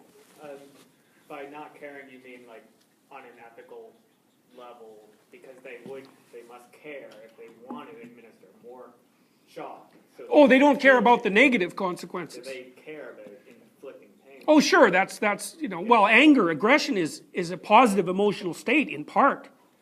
You know, it's an approach behavior. So it also, anger activates approach and withdrawal circuits. But if it's successful anger, there's a huge kick in it, and that can be that can be boosted upwards by alcohol. So, Like I think Milligram's shown that you don't need alcohol to do that sort of thing. So I think that. right, but there was a very specific condition, and some of that might also apply in places like fraternities. Right, but I think alcohol can remove inhibition for sure, but I think that also this whole society of internet porn and normalizing kind of violence against women has also, like you don't have, like the societal cultural inhibition has also been working to remove some of the taboos Right. around that. Right, absolutely. Like, anyway.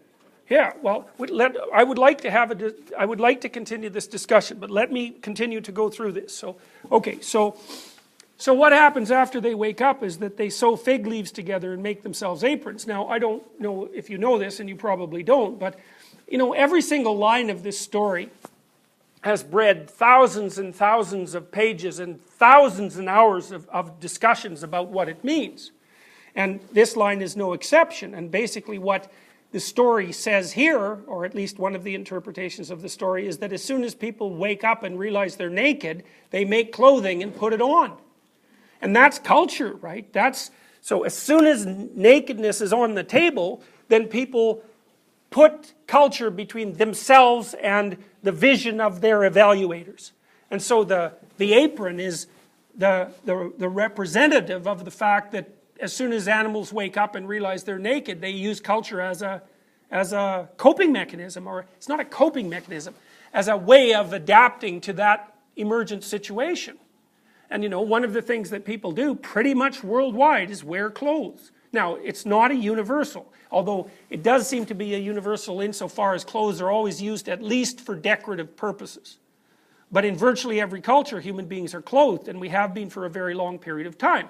Now, partly, that's because, well, we don't have any body hair, and so we get cold, especially if we live in northern climates, or we need to protect ourselves from the sun and so forth. But that's certainly by no means the only reason. Even when we're, as modern people, we're in temperature-controlled climates, it's not like we're wandering around without our clothes on. So it's a form of boundary between ourselves and the natural world, and we immediately adopt it. And the reason for that, the motivational reasons that's laid out in the story, is because people know that they're naked. The transformation produces immediate enlightenment. Adam and Eve can finally see. Their now transcendent vision, produced by incorporation of what was forbidden, produces within them a vastly heightened self-consciousness. A terrible catastrophe for limited being, but a precondition for genuine individual existence. Adam and Eve instantly realize their individual naked vulnerability, a realization that emerges during cognitive development at a very young age, and a fact that only human beings seem cognizant of in any complex sense. What does knowledge of naked vulnerability mean? It means that human beings are painfully conscious of their limitations. We know that we are flawed in relationship to our ideals. We understand that our being is limited in place and time. We know we are vulnerable to death, disease, and insanity.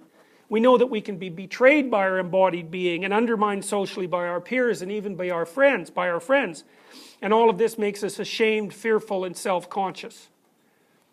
Now, next question. So Adam and Eve they eat this fruit and they figure out that they're naked, and then they put on clothes on. But one of the things that the snake tells them is that as soon as they become awake, they're also going to know the difference between good and evil. Now it took me an awful long time to figure out what that could possibly mean. But one of the things that I was trying to figure out is, well, the thing is, as soon as you know that you're naked, and imagine that you can really comprehend your limitations, you really understand what they are, then that means that you understand your vulnerability, or at least to some degree that you understand your vulnerability. And the thing that's so interesting is that the fact that I can understand my own vulnerability means that I can be empathic, right? Because I can also understand your vulnerability, and we can mirror that back and forth. So I would say, well, that's part of what enables us to comprehend good. But there's a terrible downside to that too, which is that as soon as I know that I'm vulnerable and I know exactly what that means, I know exactly how I can hurt you. And that's a hurt that goes beyond what animals do when they destroy one another. Like if a wolf is trying to take down a cow, say, it's a pretty hideous process, you know, like the wolves will take pieces of the cow out while it's standing up. So it's not that they go in for the kill and they do it as fast as they possibly can. I mean, they do that, but only because they don't want to get kicked to death by the cow. So it's pretty bloody awful. And, you know, if you've ever read about chimpanzees hunting colobus monkeys, for example, that's a pretty brutal situation because the chimps will catch the colobus monkeys, which weigh about 38 pounds, and tear them to pieces and eat them while they're still alive. So they're like screaming madly away. It doesn't stop the chimps at all. So it's not like predation in the wild is brief and merciful by any sort of natural order. But it's no more horrible than it has to be. Whereas with people, that's a whole different story. You know, so if people have been torturing each other, especially in warfare, for a very, very long period of time, you know, and there's certainly, in tribal warfare in particular, I mean, one of the things that the tribes pride themselves on is the ability to keep a captured soldier alive for the longest period of time possible while torturing him in the most painful way possible. And so that can mean weeks. And you can't understand exactly how to take someone else apart in every possible way that you can take someone apart until you understand how you could be taken apart. And so I think that as soon as you do recognize your own vulnerability, you have transcended mere good and bad and moved into the domain of good and evil. So, because you can treat someone else like you'd want to be treated, but you can also, there's no limits to your imagination for cruelty. I mean, and there are truly no limits. I mean, you see in situations like, I don't know if you've ever read the book, The Rape of Nanking, but that's a truly horrifying book, The Rape of Nanking, and it's about what happened when Japan occupied China during the Second World War. The estimates are that some 300,000 to 400,000 people were raped and brutalized and tortured in Nanking. And what seemed to happen was the Japanese soldiers at that time were products of the Prussian military school because the Japanese had adopted that as their model. And they were basically taught that everyone who wasn't Japanese was subhuman. And it's pretty easy to teach people that because you can teach people that those people who aren't them are subhuman at the drop of a hat. I mean, it's a natural way for us to think. And so when the Japanese went into Nanking, there was no limit on what they were allowed to do to the Chinese. And what basically happened was, you can imagine this, because people can imitate, what basically happened was you could take the most psychopathic single Japanese soldier that you could possibly imagine, and then find a group of those, and then find the one person who had the most vivid imagination for mayhem and evil, and then you could imagine him setting the tone for the entire occupation. And that's exactly what happened. It was competitive brutality. And so, and you don't get at competitive brutality until you understand exactly what you're doing. And you don't understand what you're doing until you know how people can be hurt. And you don't understand that until you know how you can be hurt. And so that's also an emergent consequence of self-consciousness. Now, so you might think, well, is there any support in the story for such a hypothesis? Well, I think the thing that comes next supports it. So, and this is another part of this story that I think is by no means patriarchal. I think it's exactly the opposite. So, one of the things that well, I'll read you the story. So now they've found out they're naked and they covered themselves up, and so now God comes walking through the garden. And Adam and Eve heard the voice of the Lord God walking in the garden in the cool of the day. And Adam and his wife hid themselves from the presence of the Lord God amongst the trees of the garden. So they hadn't been doing that before. So they hadn't been hiding from God. So now what we have is the idea that as soon as people become vulnerable, they hide from God. And I believe that to be as close to literally true as anything that you can really utter. And I'll talk about why that is in a moment.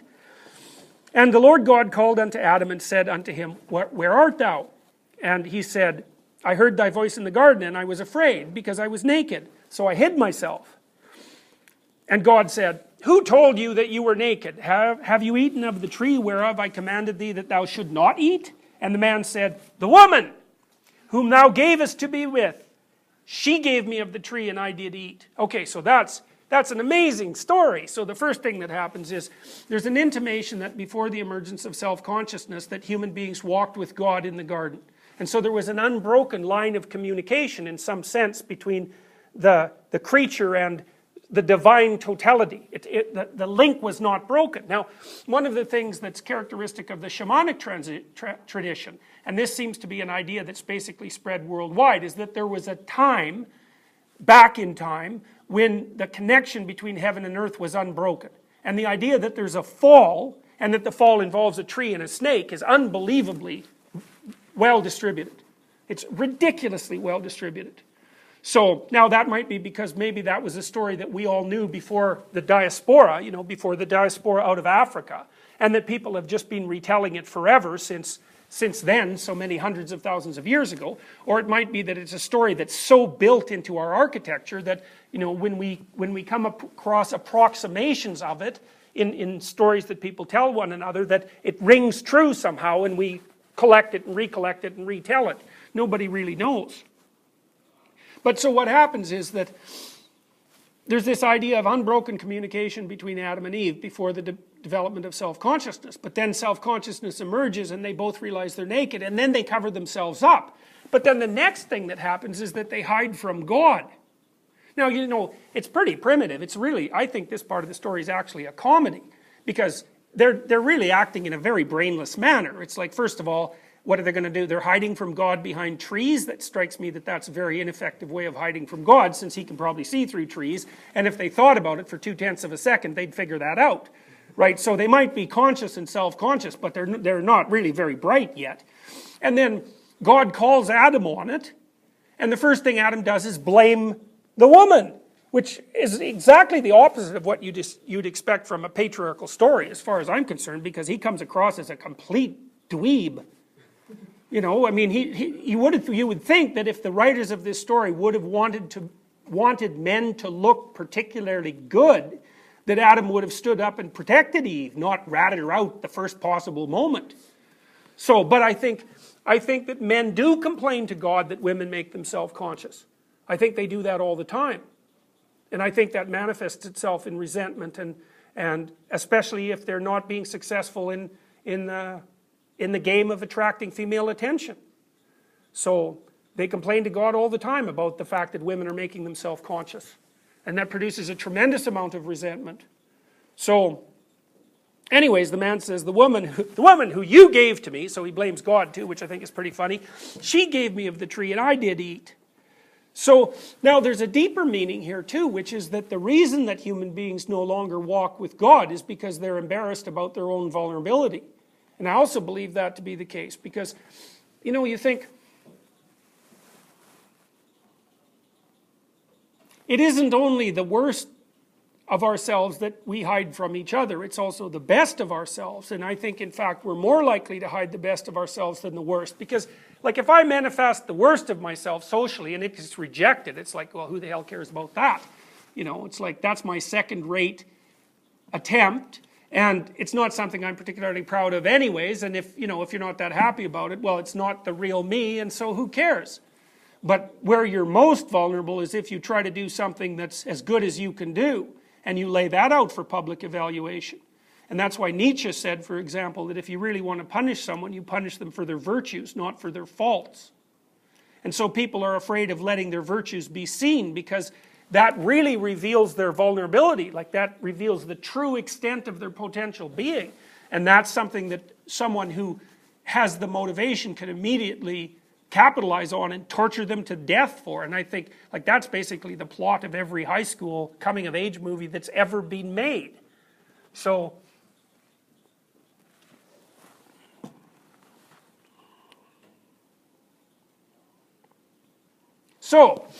well, now they've done it. So God says, here, let me read this because I thought this was pretty funny. Self-conscious knowledge of vulnerability makes the individual too afraid to walk with God. This is avoidance of meaning, responsibility, and destiny. Such avoidance has catastrophic consequences. Existence, properly undertaken, produces a condition of being that makes knowledge of finitude tolerable. That properly undertaken existence means the embodiment of logos in spite of vulnerability. To hide from God as a consequence of revealed nakedness is to destroy the incarnation of logos and to immediately become subject to the privations of merely human existence. Adam's sin, which is partly his curiosity-inspired rebellion, is also more than that. And what is more may also be more significant. Adam refuses to continue his relationship with logos because he is awake and afraid, and he blames the archetype of femininity, Eve, for his enlightened cowardice. After all, she made him self-conscious. His immediate abandonment of courage and responsibility endears him neither to God nor to woman. Perhaps this is the real sin of Adam. Had he not compromised himself further after eating the apple, God might have relented and allowed him to stay in paradise. And that's not a reading of Genesis that I've ever really come across, because the sin is always presented as the original eating. But, he acts pretty damn reprehensibly. In fact, as badly as you possibly could under circumstances like that. And it's certainly the case that men acting towards women in that manner, blaming them for their own self-conscious vulnerability, is definitely a major source of avoidable strife throughout the world, and has been for all the centuries that we've been in self-conscious association with women. Well, I was just going to relate it, because that gets at the idea that, or we have the bias to think that it's about the letter of the law, and it's about the act versus the spirit of it, how they respond to it, like the intention where it was coming from. Yeah, well, I think that's right. So what happens? Well, what happens is what you'd expect. God just lays out the consequences of this. And he says, unto the woman, he said, I will greatly multiply thy sorrow and thy conception. In sorrow shalt thou bring forth children, and thy desire shall be to thy husband, and he shall rule over thee. Now, that's often read as again, as a patriarchal statement, that God punishes women by dooming them to be ruled by men. But I don't think that that's what it says at all. What it says basically is, okay, well, a sequence of events has just occurred. The sequence of events is that event which caused the emergence of self-consciousness. Now, we can assume that that was associated with cortical expansion. So one of the things we know that happened during cortical expansion is that the baby's head became so damn big that it could hardly get out during childbirth. So there's been a bunch of physiological consequences of that. One is, women's hips are wider than men. If they were any wider, women couldn't run. So women hit the limits of hip expansion.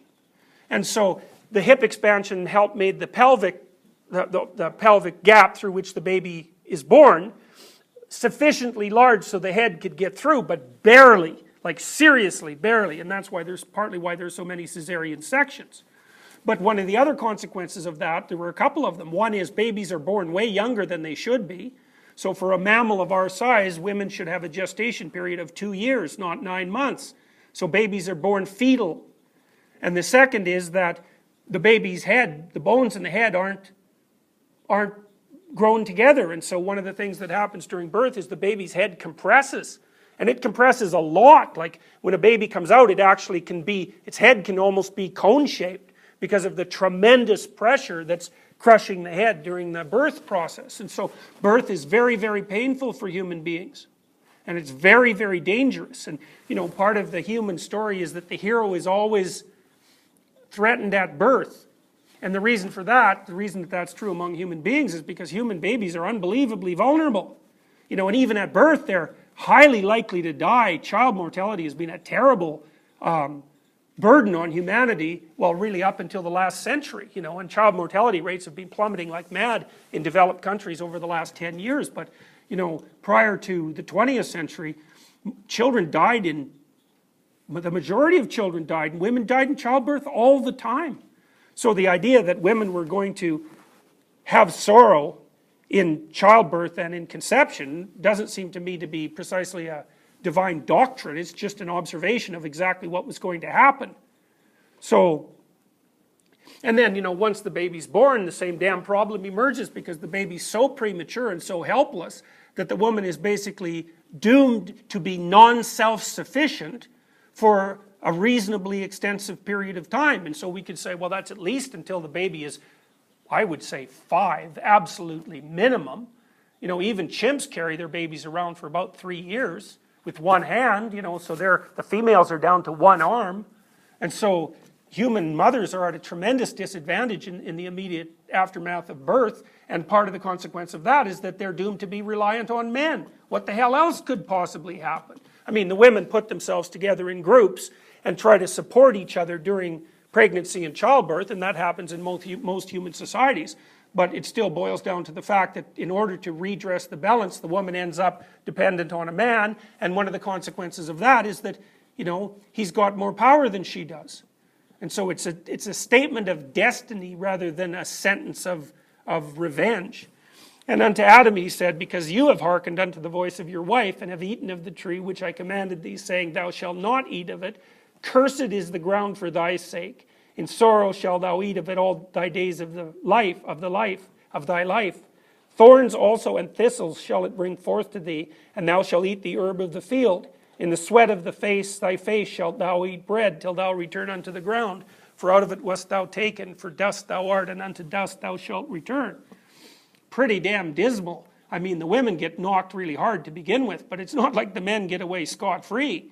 Basically, the statement of the consequence of the emergence of self-consciousness is that men are doomed to toil their entire life and then to die.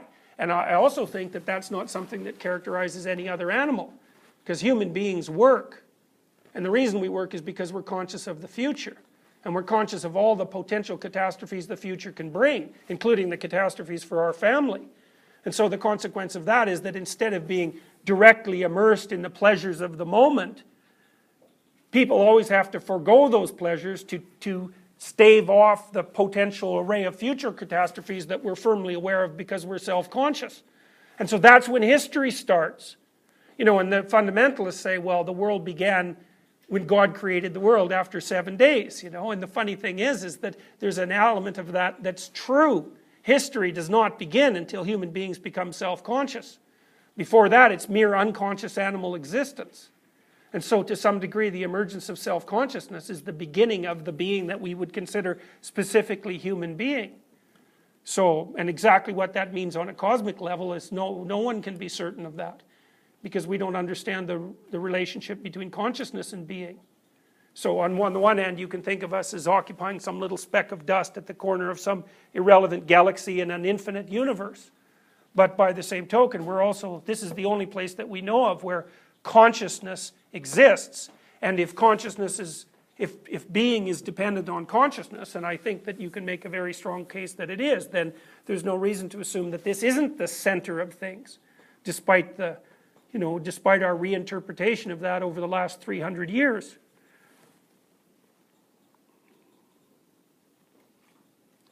So therefore the Lord God sent him forth from the Garden of Eden to till the ground from whence he was taken. So he drove out the man and placed at the east of the Garden of Eden cherubims and a flaming sword which turned every way to keep the way of the tree of life.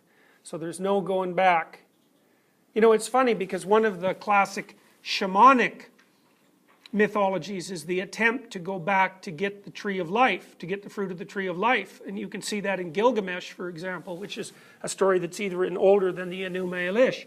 So Gilgamesh goes to the bottom of the ocean. So he goes to the bottom of being itself in one of his heroic ventures to grab the herb of immortality, but he loses it on the way up.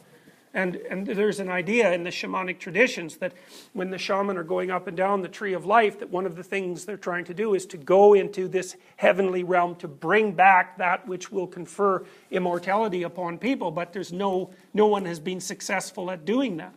And that's a very, very widespread story, and there's also something to it, something I don't understand, but there's something about it that's accurate.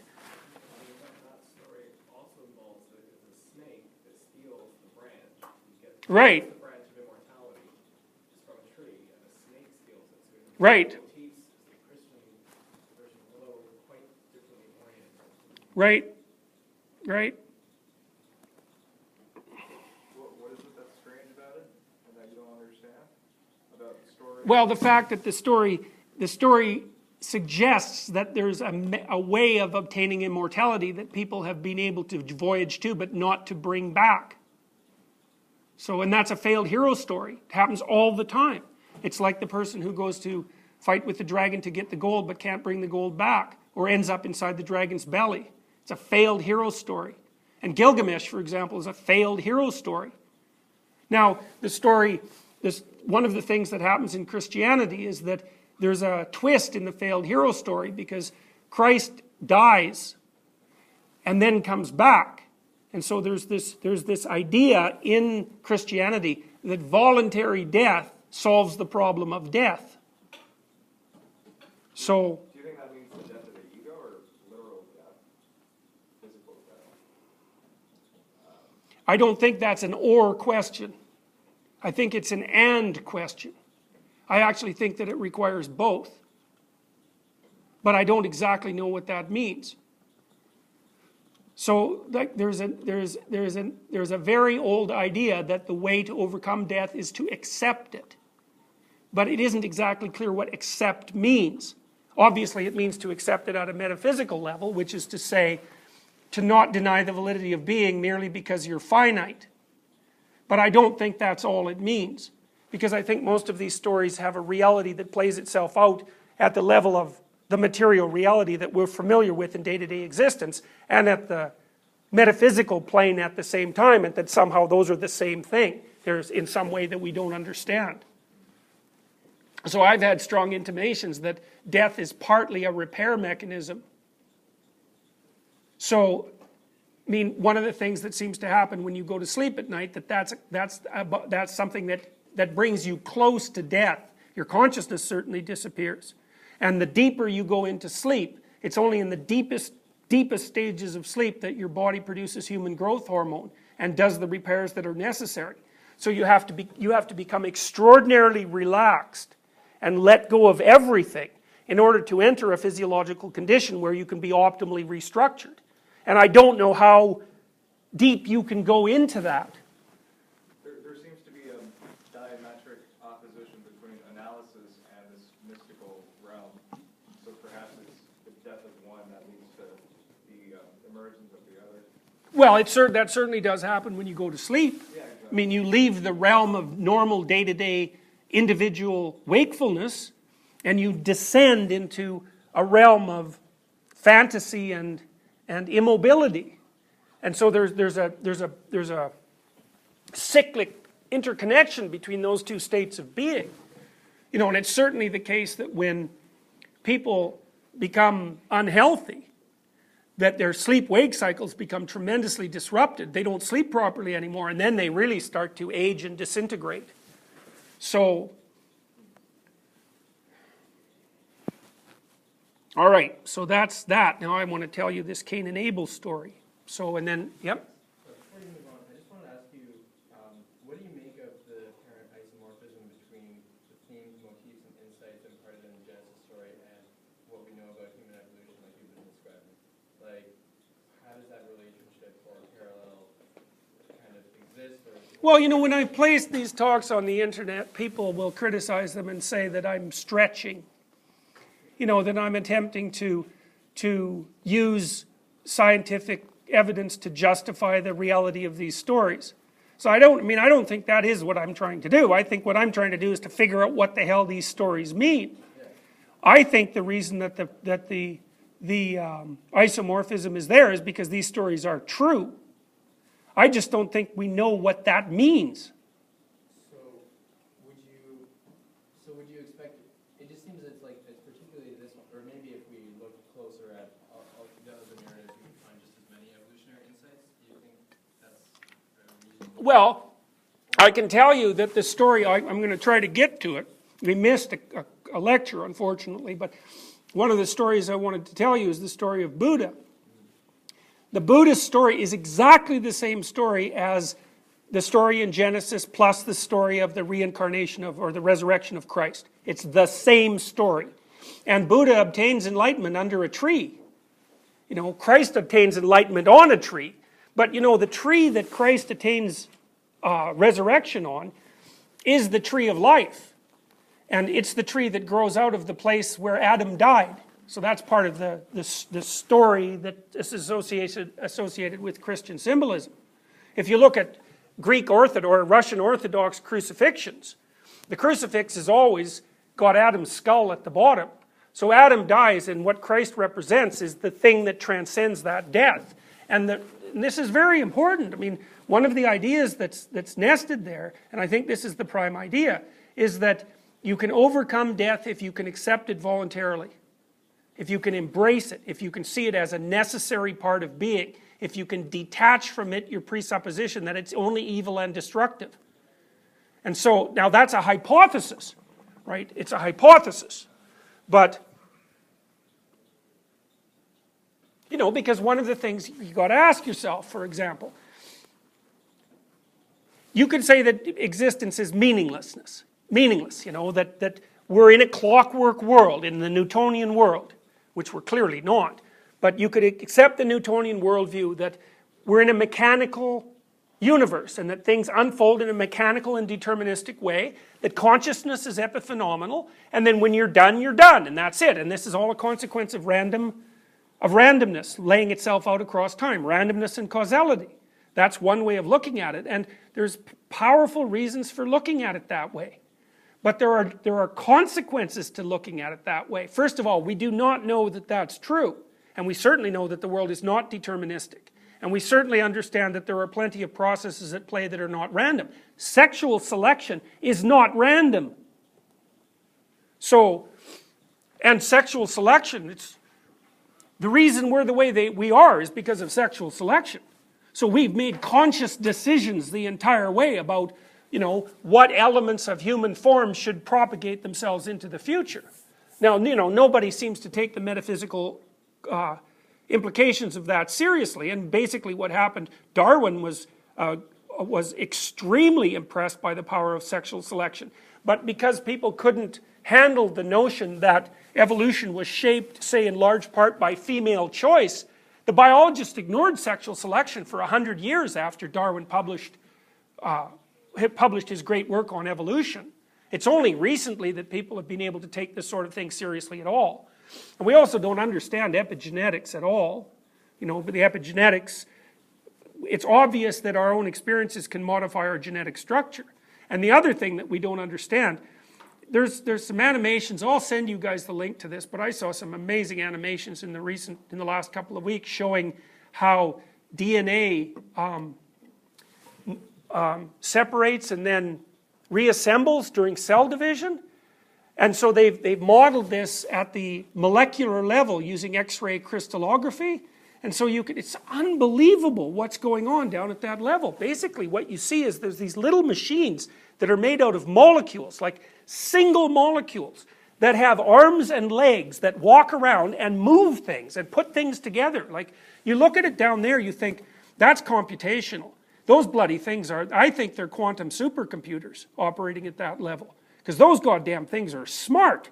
You know, like there are these little machines, they pull DNA apart, then they loop it around and cut it, and they send the loops off, and at the same time, as the DNA separates and it has to be remade, these things are grabbing molecules as they come by, like literally, mechanically, and sticking them on the DNA chain. And it's so computational that it's mind-boggling. I'll send you the links. It's like, I looked at that, it just blew me away. You know, and we have no idea what kind of computational processes are available at the microscale, though we do know that quantum computation is possible. And, you know, that means that computation can be occurring with extreme power at levels of resolution we would have never imagined possible. But I can tell you, look at those bloody videos, and you look at them with a fresh mind, the idea that what's happening down at the molecular level the idea that it's not intelligent is insane. I mean, those bloody things are making decisions. It's not deterministic. It's way too complicated to be deterministic. It looks more like a car factory or something like that. It's incredible. What are the units that are doing these? Molecules. Single molecules. Like sometimes have 5 or 6 atoms. So there's like the one things that when they're making the telomeres that pull the DNA apart, they like whip out these telomeres, which are made out of 4 molecules. They kind of make a square that extends. There's little gadgets that are putting those together. And then when they've got them all done and they need to signal the fact that they're finished, these other little molecules that look like little stick men. They grab a molecule and they walk down the telomeres, like 1 foot after another, carrying this thing that's going to be the message. I wish I could show it to you. It's unbelievable. It's like, just make your jaw drop. And it's intelligent. There's no way that that's merely deterministic. Not a chance. Plus, those bloody things can fix mistakes in DNA. So, because your cells are repairing mistakes in DNA all the time. It's like, well, how do they do that? Well, if you model them, it looks like they look at it, whatever the hell that means. They're evaluating it to see where there's a mistake. So it's like, They're doing diagnostics. Oh, it's like they're little robots that are doing diagnostics. Or diagnostics. Yeah. So it's all right. So now, okay. So what happens after Adam and Eve? So yeah. Yeah, let's have a short break, okay? Only let's do it for 5 minutes because I really want to finish this part before we end. So while you're gone, I'll show you this. I'll find this animation. You guys can come up here and take a look at it because it's mind-boggling.